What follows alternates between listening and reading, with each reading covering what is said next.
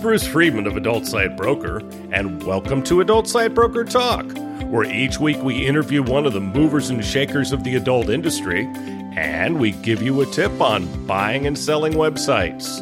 This week we'll be speaking with adult industry attorney Michael Fatarosi.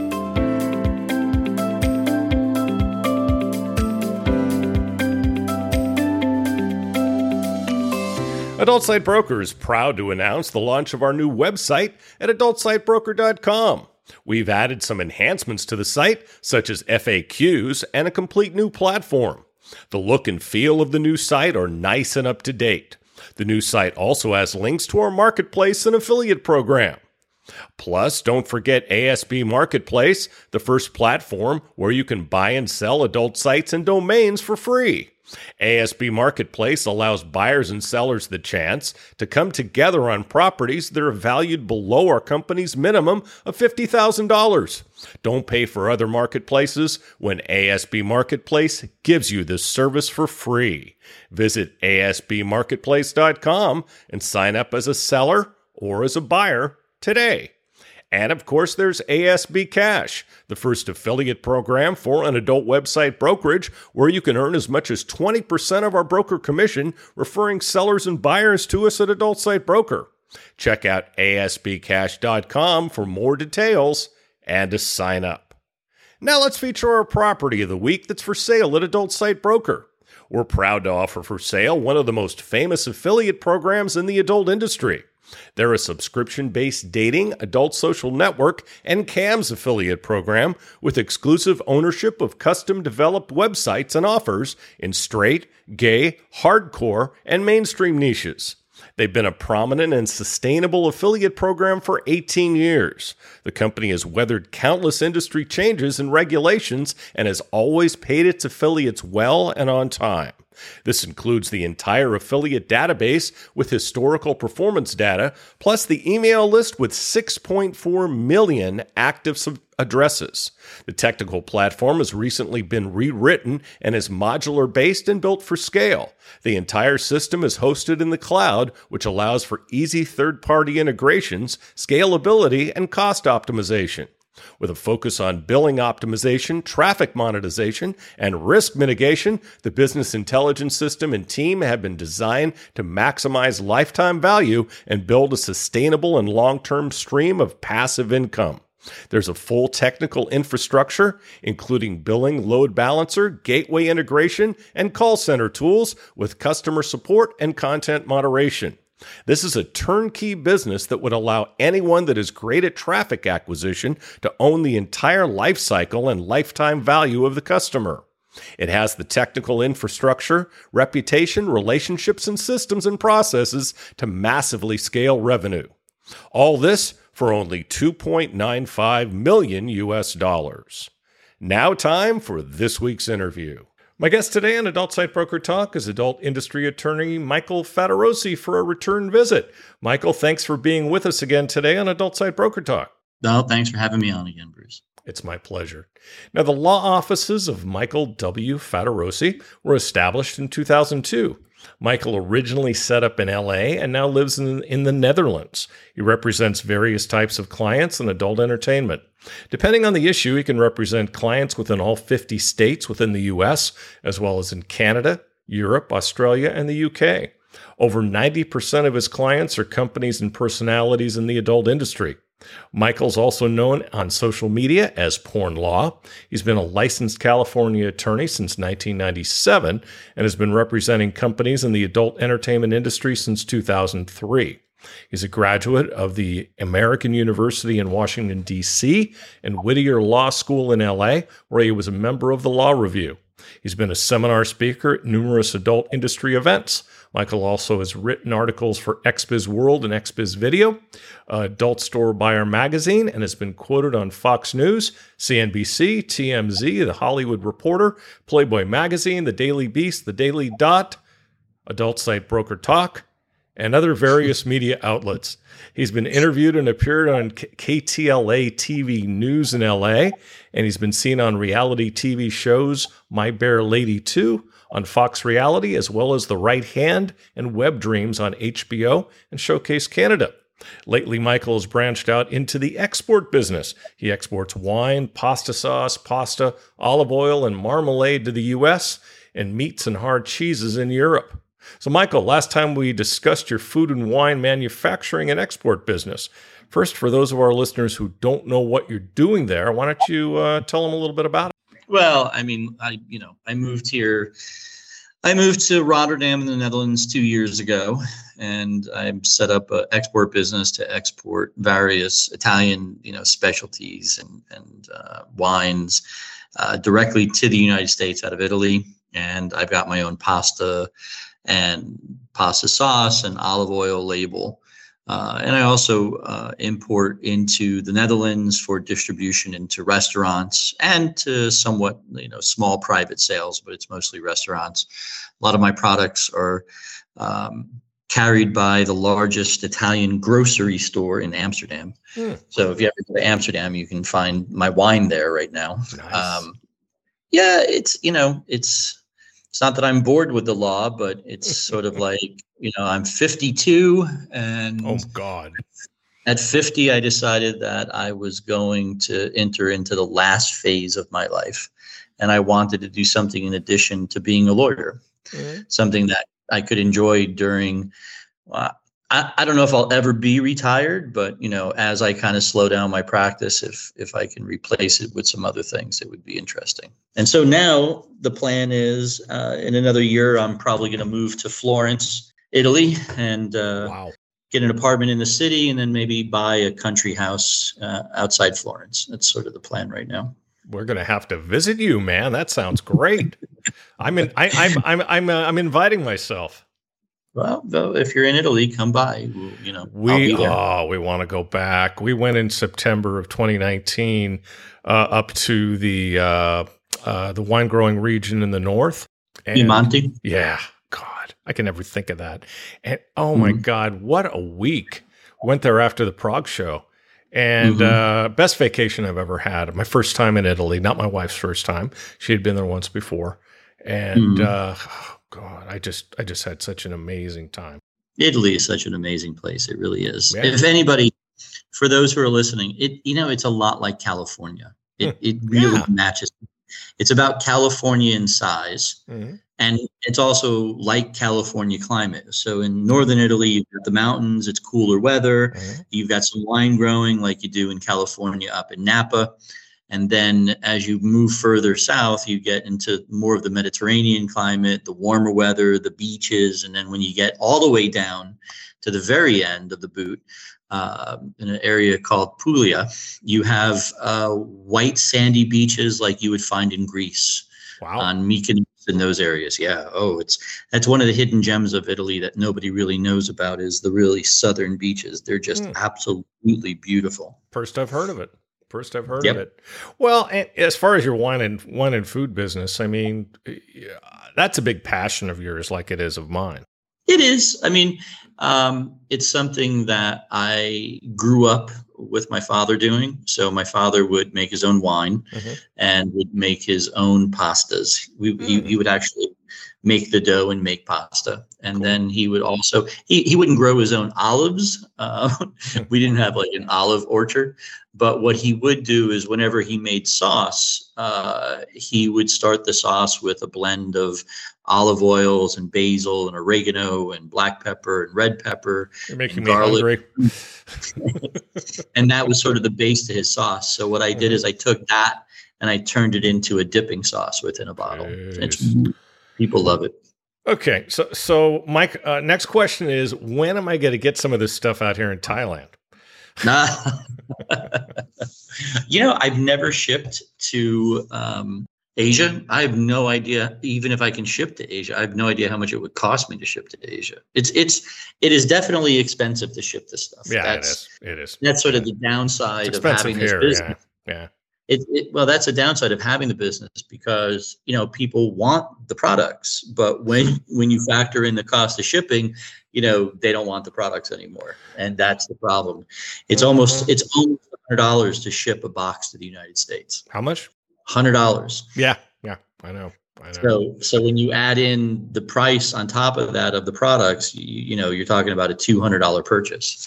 So yeah, and here you got to add all the taxes in, and the government here is absolutely criminal. Well, which one isn't? But this one more than anything else. So I guess the business is going well. Right now I'm trying to decide what I want to do with it because of the plan to move to Italy next summer. Do I want to continue it? Because I'm also thinking for a couple of years now, I wanted to get into the tour business in Italy. And, with COVID, I've not been able to do that. I was going to ask you about that. Yeah. Well, I started the tour business in 2018. Oh, okay. That was sort of like a launch, but then we really didn't launch in 2019, and then it was summertime, so we didn't really get any bookings. So 2020 was going to be the year, and then of course, and then 2021 we thought about it. Then I was like, no, there's probably not going to be enough, and now I'm trying to decide if 2022 is the year. And with COVID, it's so difficult for people to travel. Like right now, I was supposed to have a friend come visit me in the Netherlands, and he had to back out because the Netherlands has imposed a 10-day quarantine on any Americans arriving, whether they're vaccinated or not. Anybody that comes in here, it's 15. We had to go through it. Yeah, I mean it's ridiculous, and we're fully vaccinated. Yeah, that's what the Netherlands said. They don't care if you're vaccinated or not. You have to do a 10-day quarantine and 2 tests to get out of quarantine. Yep. You can do one at 5 days and get out, or you can do one at 10 days and get out. So it's really hard to try to plan not a good time in the world right now to be in any travel related business, as far as I'm concerned. I don't think that's going to change. No, I don't see COVID going away completely. No, I don't either. I think COVID's going to be here for years. And and then what about the next pandemic? And if you read epidemiologists and what they have to say, this is just the first and probably not the worst. Well, I mean, it's not the first. Not the first, but first of a string, they think, is what I'm saying. I don't think that's going to happen. I hope not. I mean, these things, it's what the last one was 100 years ago. So, I mean, I doubt if we'll have another one in 5 years or 10 years or 20 years, or maybe 50, 60, 70 years. It will happen again. If certain parts of the world continue to have the kind of relationship that they have with animals and eating animals that shouldn't be eaten. Okay, I'll say it, China. Then the next pandemic is not far off. It's inevitable. No, I'm still not convinced that this came from an animal. I really think this came from a leak in a lab. Well, sure, but it had to come from something originally, and it probably came from from a bat, exactly. Okay, well, this is just too perfect of a virus to come from the wild. Yeah, I guess you're right. So a lot's obviously been happening in our industry lately. MasterCard once again changed the rules. So, what's your take on that? Well, I mean, it's not something where they've changed the rules. What's happened, and this has been happening with billing companies for years, is that, we don't have governmental regulation. We don't have obscenity cases anymore, really. We don't have self-regulation. So almost the vast majority of regulation of content in the United States is being done by the credit card processors. It's true. And they've done this for years now. I don't know if you remember years ago, there were sites that specialized in sleeping, or sites where they put girls under hypnosis, and those were around for a little while. Like simulated rape. Well, it wasn't really rape, but it was more lack of consent. Right. It was more about, you are an attorney. Well, I mean, listen, it's that. Well, that's the problem that the credit card company had. Yeah. That's why they didn't call it rape content. They called it lack of consent content, because the viewer couldn't really determine that there was consent being made by the participants. And Right. so the credit card company said, well, we're just not going to bill for that. And then all of a sudden, it went away. Right. And so, they've been regulating content like this for years. Yep. So I don't really think what MasterCard is doing is, all that new. I think what MasterCard is doing for the first time is they're basically imposing the 2257 rules. They're saying, we're just going to make sure that everybody follows 2257 to some degree. It's not a perfect 2257, but they want to make sure that everybody has IDs, that everybody's age is checked, and that there is consent, and that there are model releases. Sure. And so, and that's kind of the problem with the platforms. What happened was as Pornhub started and the tube site started, and they moved outside the United States and basically thumbed their nose at the FBI. Yep. But the FBI, I was at a XBiz conference years ago. It's probably 13, 14, 15 years now. And we had an FBI agent. And literally the FBI agent said, well, if you're overseas, we could come inspect you, but we probably won't. And that was basically a green light for everybody to set up outside the United States. Right. And because the platforms were set up outside the United States and the tube sites, they didn't care about 2257 because they knew it would have never been enforced against them by the FBI or the Department of Justice. Right. So everybody that came after that, just said, oh, well, we don't need to do this because Pornhub's not doing it. RedTube's not doing it. This company's not doing it. So why should we do it? Yeah. And that's what allowed all of this uploader, user-generated content to tube sites and to other sites to happen, because nobody wants to give away or, post their personal information to porn sites. They just don't. Yeah. And so now with what happened with Pornhub, with the Girls Do Porn and the allegations that there was child abuse material found on their site, MasterCard just did the logical thing and said, well, you know what, we're just not going to process for you unless you regulate yourself. And then nobody really regulated themselves. And then MasterCard goes, okay, well, since you won't regulate yourself, here are the new regulations from us. And that's where we are now. We're, 1 month away from regulation by MasterCard.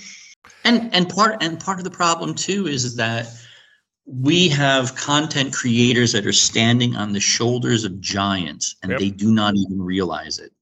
They are out there creating content, and luckily First Amendment, but they don't realize that people went to jail so they could have the right to make $30,000 a month off of OnlyFans. And they don't care about the law. They don't. They don't care. They don't care about 22. They don't even know what 2257 is. They don't even know what a model release is half the times. And, they think, oh, well, the platform, this is what I'm paying my 20, 30, 40% cut to the platform is so the platform can take care of those issues for me. And the platform looks at it like, not our issue. We're a secondary producer. You've got to keep the records. We don't care. Right. And that's where MasterCard steps in and goes, well, no, we're going to change this whole thing up. We're going to make sure everybody has the records.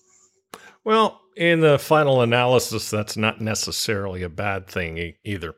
Listen, it's, it will keep child abuse material offline. Well, right. But if you talk to real free speech, and I'm not a free speech guy, meaning that I believe in free speech, but I'm not a constitutional attorney. Right. I'm not out there fighting these ivory tower lawsuits. But the free speech guys will go, well, this will, chill free speech because people won't want to upload their content because they have to give away their IDs. And, and are they correct? Absolutely, they're correct. It will chill free speech. But it's a balancing act, and that's what the courts do. They do this balancing act between a governmental interest and your right to speak freely. And right now, I think with the attacks that are happening on the industry, with how some of the major websites and platforms have been acting, that is tipping more towards, the government has an interest in keeping kids off of the internet from being naked. And it's a very hard argument to make against that. Of course. Now, that leads us very well into the whole OnlyFans fiasco. So we record here in September, and they've eliminated adult content, and now they reinstated it. So was Yeah. this was this just a big publicity stunt, or do you think performers need to find other options? Oh, absolutely. They need to find other options. There's no doubt about that. Mhm. No, if this was a publicity stunt, OnlyFans should fire their PR people, because this was a ridiculous publicity stunt. I don't know why they did it. I wish I had an inside to OnlyFans. I've got ideas. Maybe they used it as a way to renegotiate with their banks.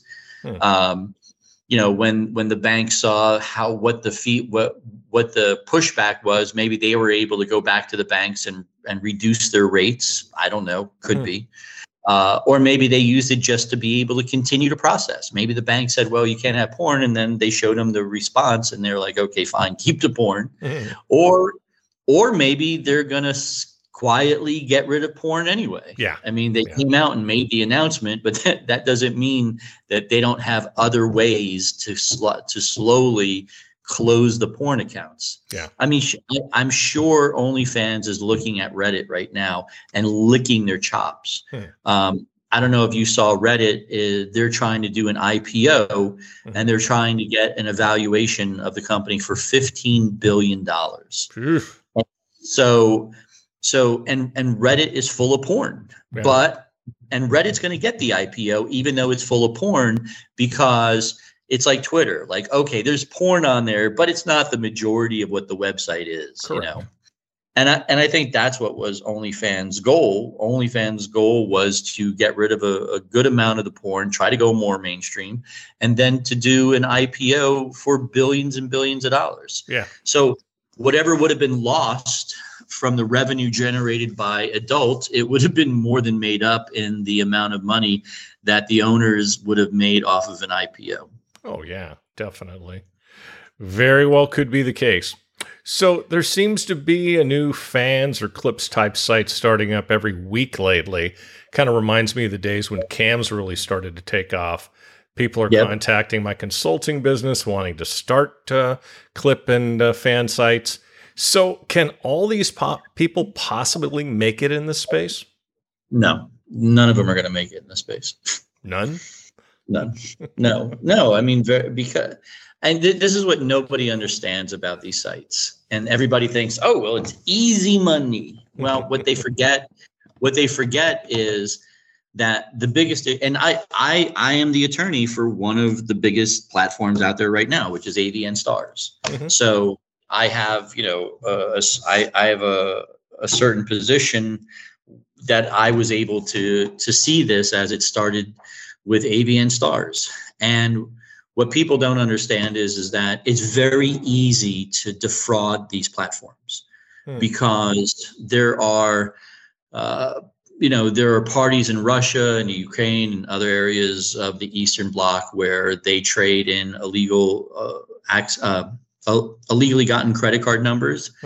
And so what they'll do is, somebody will open up a performer account and then somebody will open up a fan account and then they'll use the credit card to run $200, $300, $400, $500, $1,000 through the system. Right.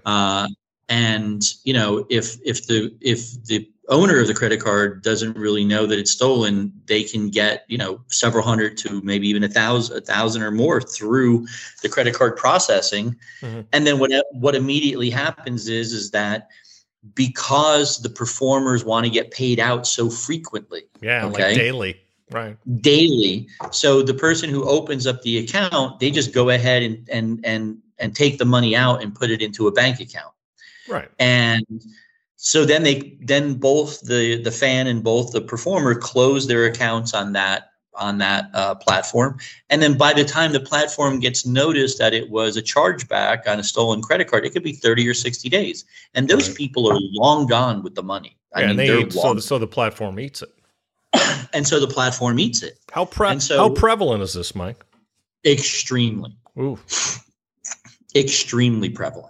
And that's what people don't understand is that in order to open up one of these platforms, you have to have a shitload of money sitting in reserves to deal with the fraud that you're going to be hit with for the first several months or up to a year, because what it requires you to do is have a very robust fraud department. You need to have people sitting on your site 24 hours a day, 7 days a week, because you have to cover every single time zone in the world. Right. And you need to be able to catch these accounts and stop them before before they open. So, if you have a situation where, people can certify their accounts and open them up without somebody checking it out, that's a problem. And if you could have people who remove or can create the payment to their bank account without it being approved, that's a problem. Yeah. And so, all these sites that are coming forward, I doubt highly if they have the staff, the money, the investment to have that type of robust customer service on the back end, where, they've got 10, 20, 30 people working 24 hours a day across several time zones that are checking every account that's being made. Because what'll end up happening is that, after a while, you'll see patterns. You'll see patterns in the way the fraud happens, and it will help you fight the fraud. You won't. There will still be fraud, but you can bring down your monthly losses a lot.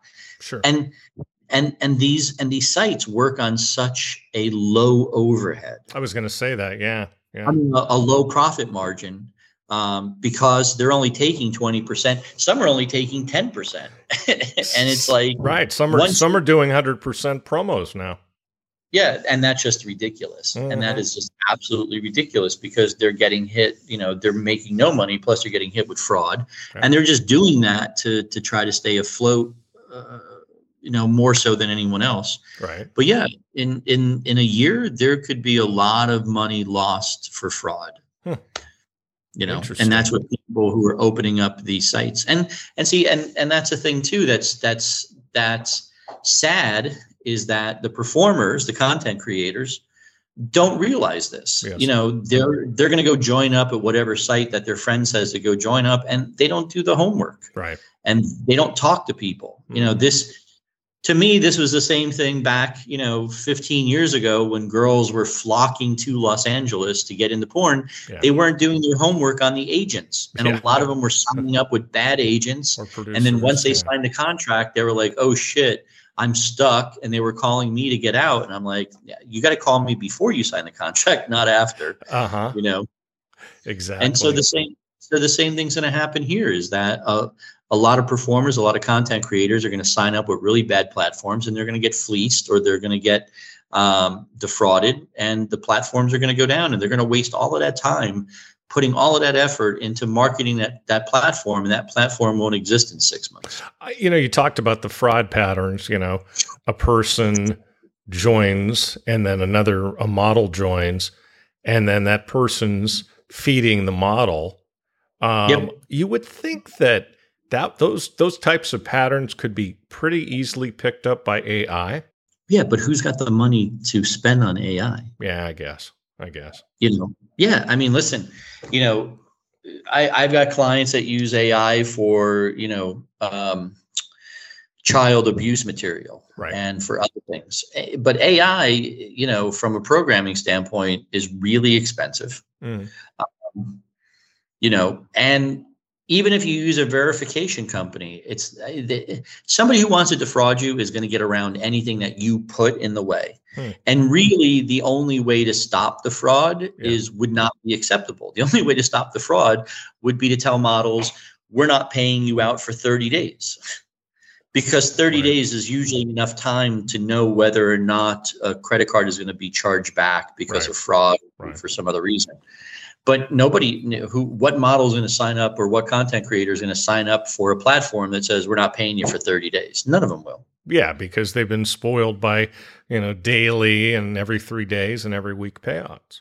Yeah, I mean that's the thing. OnlyFans is an 800-pound gorilla in the room, and they can afford to take on losses that other companies can't even begin to fathom. Yeah. Because they just generate so much cash. And that's what people don't get. Like, oh, well, OnlyFans and all of these other companies are equal, and they're not. OnlyFans is way above everybody. Oh, of course, of course. So these types of sites are the big thing now. Now, from your insight in the industry, what do you think the next big thing will be? VR. Really? Yep. I mean, to me, VR has kind of lagged. It kind of got started with the bang. There's a handful of sites that seem to be doing pretty well with it, but I don't know. I mean, it doesn't seem like anybody's really lighting the world on fire. Am I wrong about that? Well, you're going to see somebody light the world on fire pretty soon. Oh, he knows of somebody. Okay. Well, I'm part owner in a company that's doing that. Okay. Very good. Very good. Yeah. What we haven't seen in adult is mainstream VR technology and augmented reality technology. Yeah. Right. Yeah. So, I mean, what we see as VR in adult really isn't VR. It's just a cool way of shooting some video to make it feel like you're there. Yeah. But when you start talking about real VR and you're talking about motion capture. What's the difference between real VR and what most adult companies do? You ever watch Westworld? No. No? Okay. Well, have you ever looked at some really high-end VR games? I have not. No, sorry. Yeah. It's hard to describe because what you can do with mainstream VR and that level of technology is amazing compared to what is done in adult. Yeah. I mean, a lot of times what people are shooting in adult are just POV scenes with two cameras to give a sort of a binocular view of the action. Right. But when your VR is coded VR, it can't be stolen. It survives on its own servers, and it enhances and it brings to life a level of interaction that you just can't get with somebody shooting like a POV VR scene where, you instead of looking at it on a flat screen, you feel like the girl's, but she still doesn't feel like she's there because there's nothing else you're doing with it. And nobody's doing that in adult right now? Not that I'm aware of. Nope. But this project you're working on will. Yep. Interesting. Got to keep me posted on that. And I mean, why can't it be stolen? That's not a question for me. But what I've been told is that it's not like a video. It's not a situation where it's a video that you upload to a website. It's the ability of the headset to interact with the server. Oh, okay. So it basically can't be downloaded. It can only be streamed. I think so. Yes. Okay. Again, not the tech guy. Yeah, I'm not the tech guy either. So if you gave me the details, I'd probably go, huh? So there you go. They didn't. I'm not a part of the group for my tech skills. I'm part of the group for my legal skills. I kind of figured as much. Well, when it's ready to try out, I definitely want to be among the first. It sounds exciting. It really is exciting. Like I've been working with them for 6-7 years now, and I've watched their technology just explode. And so it's going to be something that the adult industry has never seen before. And it comes down to whether or not people have headsets. And everything that I've read, everything that I've seen over the next 3, 4, 5, 6 years, there will be more reasons to have a headset, and that'll be able to make it more accessible for more people. Won't the point of entry be pretty high as far as the equipment to shoot it? I don't think so. I think it'll be in the terms of $300-$400. In terms of shooting it? Oh, you shooting it? I thought you meant the headset for the fans. As far as shooting, I don't know what that would be. Yeah. How long until it's going to be available? That I don't know either. Okay. Okay. I won't ask any more questions. You definitely got my attention. So now, Mike, this industry's always been under attack. Okay. Yeah. But it seems like the attacks are coming more frequently and even heavier than before. Does it seem that way to you, or is it more of the same? No, it seems more. Okay. It's always been under attack, like you said. It depends where the attacks are coming from. Everybody likes to use porn to raise money. Sure. AIDS Healthcare Foundation did it a couple of years ago with the condoms and porn stuff. And, they were able to raise money from that. And now we've got Nicosi and Exodus Cry. If you go look at the tax filings for Nicosi, National Center of Sexual Exploitation, I think is what it stands for. If you go look at the tax filings, every year for the last 4 years, since they've been really attacking the adult industry, their contributions that they've taken in have doubled to tripled. Right. So, I mean, it's a good football for them to kick because it brings in more donations. Yeah. And then those donations are funneled to attorneys who drive the litigation against the industry, which, just makes more donations come in. So it's good business for them. Yeah. Nonprofit, my butt. Well, they're not. I mean, yeah, they're profit. I mean, they're I think on staff attorney makes $175,000 a year. Mm-hmm. Their director, or maybe their director makes $175,000. I'm not, I looked at it, but I didn't memorize it. You didn't memorize it. Yeah, but overall, this is a reiteration of morality in media, and they've been around since 1962. They're not new. It's not like they just popped up out of nowhere. They just renamed themselves. Yeah. And they used to try to get the government. They used to lobby the government to attack porn, and then the government just has no interest in attacking porn anymore. And so they decided to do it themselves through these, sex trafficking litigation cases that they filed. I think they're up to 3, 4, maybe 5 even. Which is ludicrous. Yeah. And, what's sad about it is that the FSC is not really providing any assistance with that. Really? I represented a small company in one of their litations, and, the FSC is silent on this. And I wonder why. Because I don't think it's good publicity for them. That's why. Why? Because they don't want because sex trafficking is mentioned. Yep. And it's not, when FSC was formed many, many years ago, the idea was so the companies could join together, donate, and create a legal defense fund. Right. And FSC has moved so far away from that, it's ridiculous. And now they don't provide any legal defense fund. And, I'm not sure why people still join the FSC, but they do. But the FSC is not helping out small companies or even medium-sized companies with defense of these cases. Interesting. Very interesting. Now, I see sex workers are now fighting back with some bank protests. Do you see this doing any good, or is it going to backfire? No, well, it's not going to do any good. I don't know if it'll backfire. I mean, it's like sitting at a picnic and an ant crawling across your toe. Are you going to stomp down on the ant, or are you just going to let it crawl across your toe and leave? If they become annoying enough, then yeah, it could cause problems with the banking, with the processors and the banks. It's the last thing that we need in the industry. Right. But, I said it on xbiz.net. I said, the banking industry could turn off adult tomorrow and they wouldn't miss a beat. And there's this idea in porn that, they need us. No. No, they don't. American Express left 21 years ago and never looked back. Yeah, they seem to be doing pretty well. Yeah, exactly. So, I mean, the amount of e-commerce that happens on a daily basis, they wouldn't even probably notice that adult was gone. And that's the problem. I mean, adult used to be the big dog, but that's not the case anymore. No. I mean, who in adult is sending rockets to Mars? I don't know. Alec Helmy, maybe? I don't know. There isn't anybody rich enough in porn to build a spaceship. Yeah. We're not the big dogs. Amazon's the big dog. Of course. I mean, maybe 20 years ago, porn was important to billing, but not anymore. Right.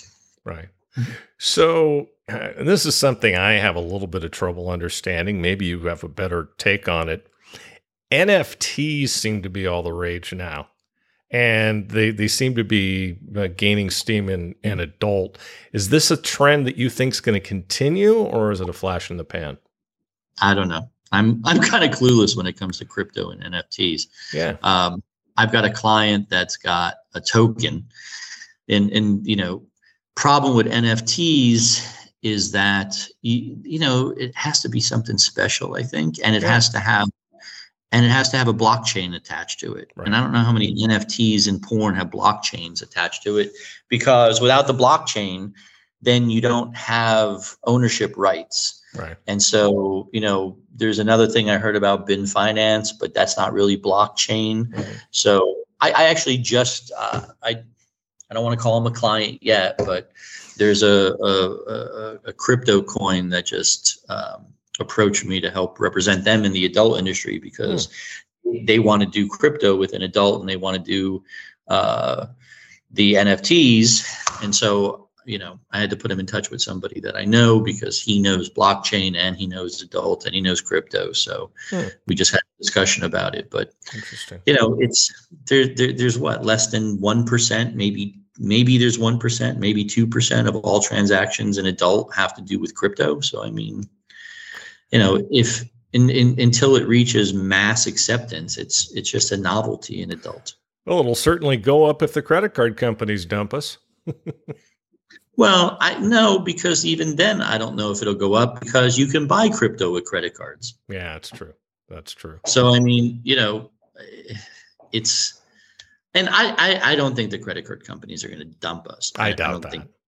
I don't think that. I think the credit card companies will be dumping sites. I think that will happen. I think, after these regs go into effect, whether it takes 2 months, 6 months, a year, there will be spot checks on companies by the banks and the processors. Yep. And if those companies don't have the documents in order the way MasterCard wants, then and if it's egregious enough, I think that they're just going to have their billing shut off, just like what happened with Pornhub. Yeah. If you're missing one, for a few days. Oh no! I think depending on how egregious it is, they just pull the billing period. Well, they did, but they reinstated it. MasterCard didn't reinstate it for Pornhub. They didn't? I don't think so. No, they reinstated it for browsers and things like that. Oh, I thought they got reinstated. I thought I read an article about that. So these crypto clients, are they paying you in crypto? No. Inquiring minds need to know. So I do not accept crypto for payment. Okay, everyone, you got that. So with performers having more control over their content these days, do you think there's still a future for membership sites? I think so. It's tough, because my heart is always in membership sites, because some of my earliest clients, and still my friends, certain clients that I have run those sites, have those sites. Platforms have created a different customer. And what happens is, when this all comes crashing down, because it's going to come crashing down, when guys start to realize that they're not talking to their favorite porn star, when they realize that, Susie Big Tits isn't awake at 4 a.m. discussing your problems, and you're, probably tipping either somebody in her family, her boyfriend, her husband, or maybe you're tipping a customer service rep working out of a call center. Right. When guys start to realize, when guys realize that. No worries. Can you hear that? I can. Yeah, that's our air raid sirens. Do you need to go? No. No, but it's amazing, because here in Rotterdam, the reason why Rotterdam's all new and it doesn't look like Amsterdam is because the Nazis burnt it to the ground with a firebomb campaign. Oh, lovely. And our dammers never forgot that, and they still do these, air raid tests once a month. I think it's charming. No, go ahead with what you were saying. and so, God, what was I saying? Where was I? We were talking about membership sites, and still a place for membership sites, and Susie Big Tits talking to a customer service rep somewhere. Yeah, when these guys realize that they're not talking to their favorite porn star, what are they going to do? Are they going to realize? Do you think they're really going to realize that? I do. They have to. At some point, they have to. How?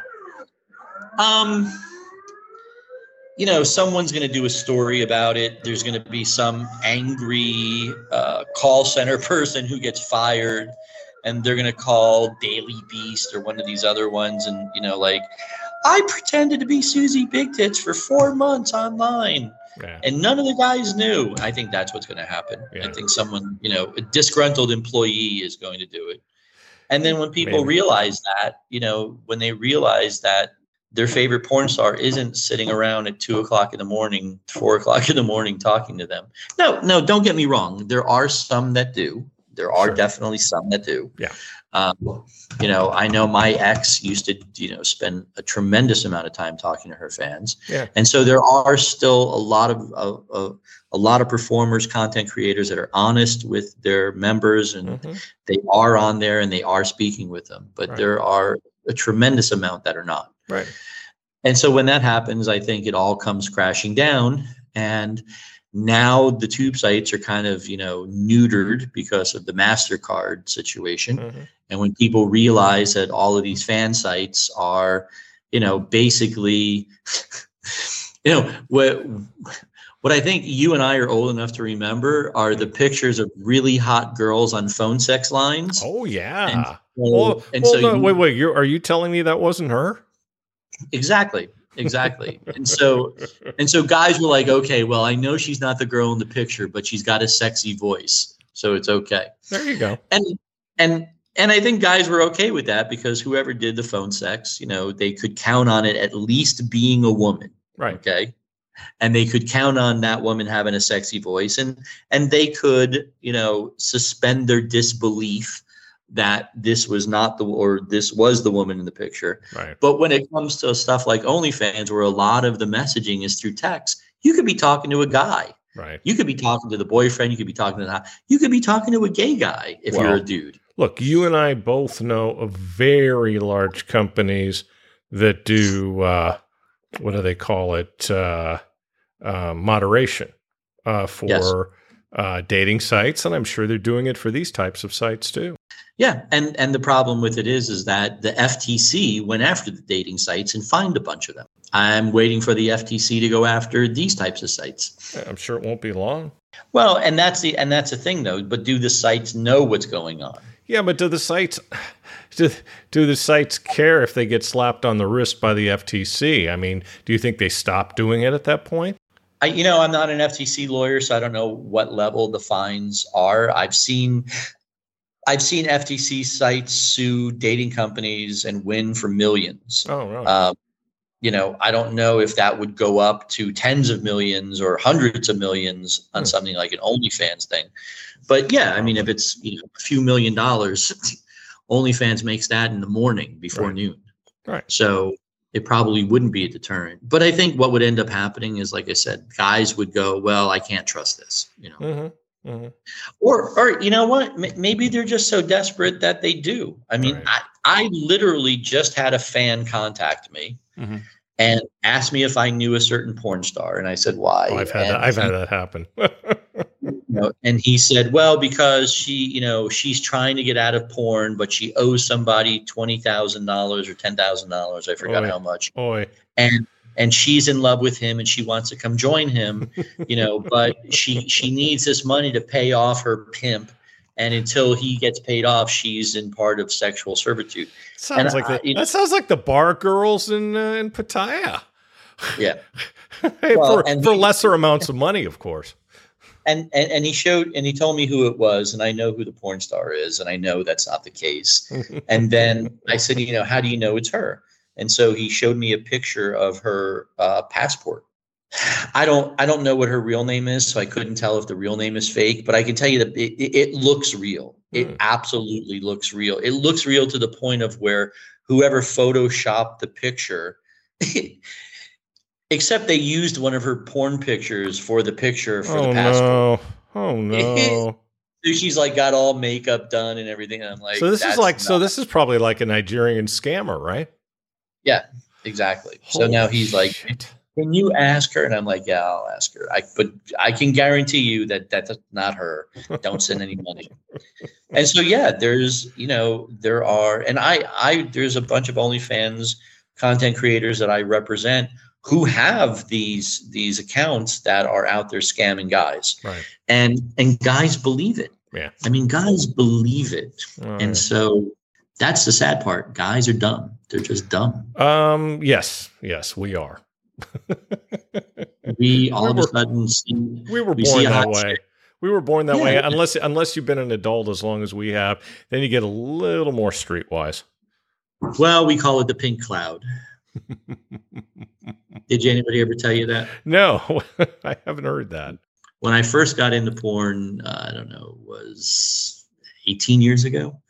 I remember I started dating a girl after my first marriage ended, and I was crazy about her. And I represented one of the agents in the industry at the time, and he came up to me. He's like, "Dude, don't get lost in the pink cloud."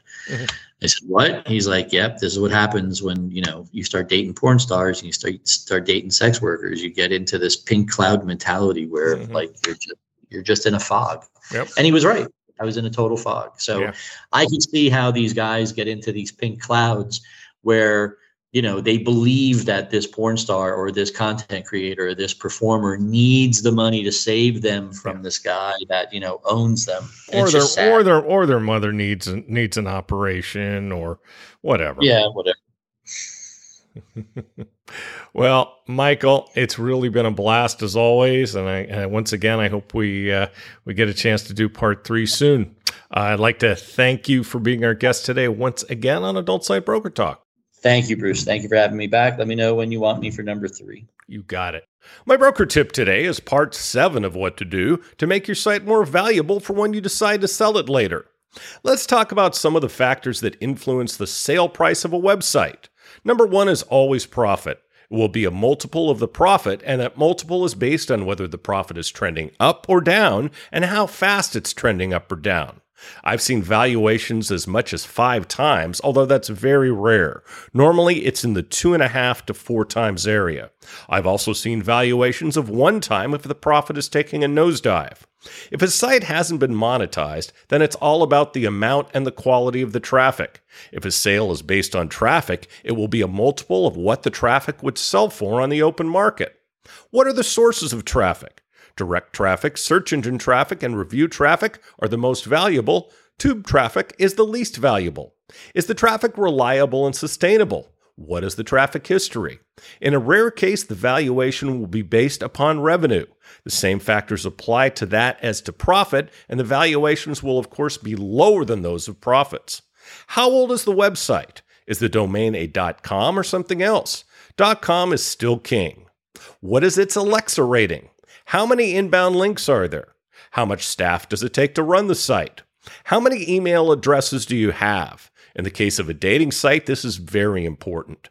Another factor can be the reverse engineering cost. How much would it cost to build a site from scratch and drive the same amount and quality of traffic to it, and how much time would be involved? What's the lifetime value of a customer on the site? Next week, how to buy a website. And next week, we'll be speaking with Maverick UK producer Terry Stevens. And that's it for this week's Adult Site Broker Talk. I'd once again like to thank my guest, Michael Fatarosi. Talk to you again next week on Adult Site Broker Talk. I'm Bruce Friedman.